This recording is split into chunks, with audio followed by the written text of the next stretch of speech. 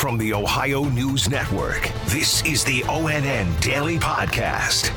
It is Monday, August 31st, 2020. From the Ohio News Network, I'm Daniel Barnett.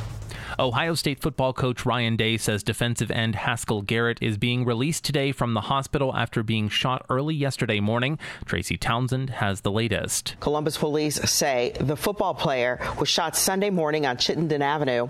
Officers found blood in the street, followed the trail back to an apartment on East 11th Avenue, where they found Garrett with gunshot wounds to his face. Coach Day says he's been receiving excellent care and that the football program will continue to help him and his family in any way they can during recovery. I'm Tracy Townsend.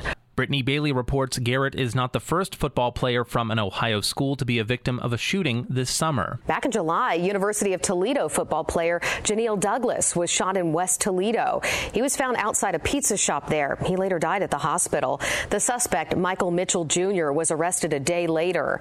And in late July, former Kent State football player Devontae Strickland was shot in Amanda Township in Fairfield County. He went to the hospital where he later died. Dijon Maddox was arrested in that case.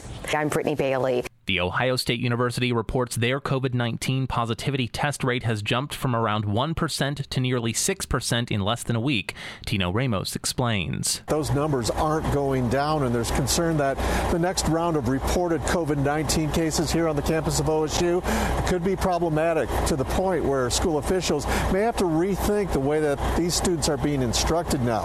The next round of data is expected to come out. This will be on Tuesday. It was on Saturday. The COVID-19 positivity rate jumped again to 5.86% on the campus, and that was up from the previous one-day jump. Now, the university reports that there are 130 students in isolation with 89 in quarantine.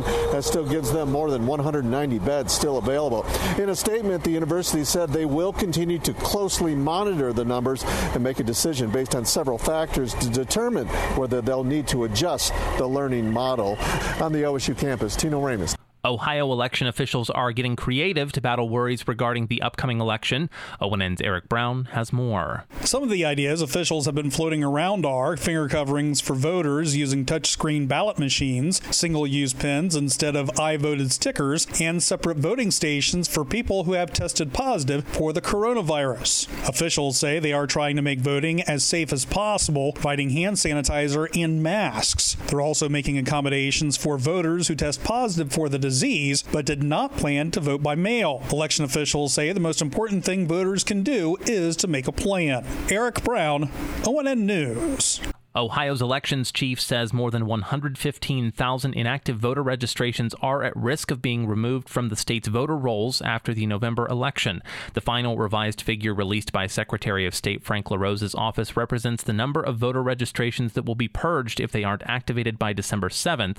LaRose made it clear none of those registrations will be canceled before the November 3rd election. The removal, which is required by law, affects Ohioans who haven't voted in 6 years.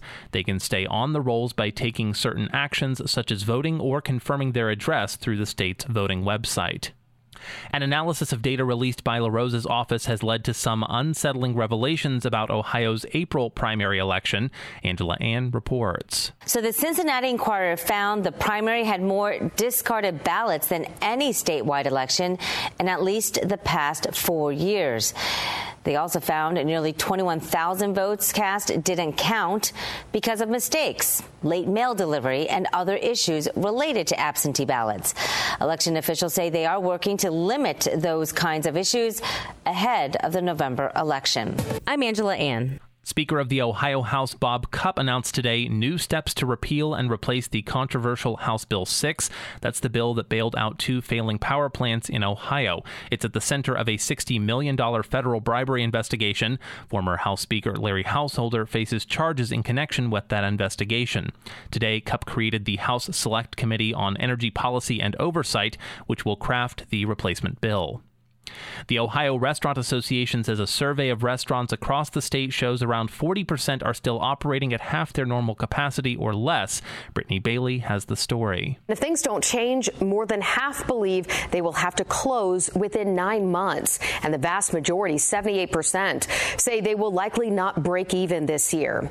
ORA President and CEO John Barker says more federal funding is key. If we don't get this fixed, if we don't get the next tranche of that PPP, I think we're going to see a number of closures really accelerating. Barker also says he worries what may happen when the colder weather hits and restaurants have to close their outdoor dining spaces. I'm Brittany Bailey. Police in Northeast Ohio say a man used a child as a human shield to avoid being arrested.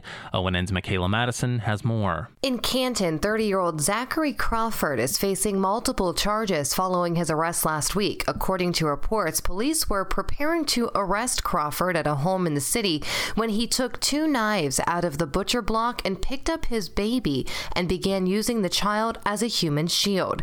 Police ultimately arrested Crawford on felony resisting arrest, felony obstructing official business, and endangering children. He was booked into the Stark County Jail. Michaela Madison, ONN, Canton. And tomorrow is a long-awaited day for many Ohioans. ONN's Eric Brown explains. Hunting season kicks off the year beginning Tuesday, September the 1st, with opening days for squirrel, mourning dove, and more. The early Canada goose and teal seasons begin Saturday. Ohio's popular archery season for deer begins on September 26th and runs through February 7th, 2021. Hunters are reminded to check regulations for changes to season dates and bag limits as the 2020 fall season begin. A summary of Ohio's hunting and trapping regulations is available where licenses are sold and at wildohio.gov. Eric Brown, ONN News. Special thanks to our affiliate station WBNS-TV in Columbus for their contributions to today's newscast. I'm Daniel Barnett on the Ohio News Network. This has been the ONN Daily Podcast, a production of Radio Ohio Incorporated on the Ohio News Network.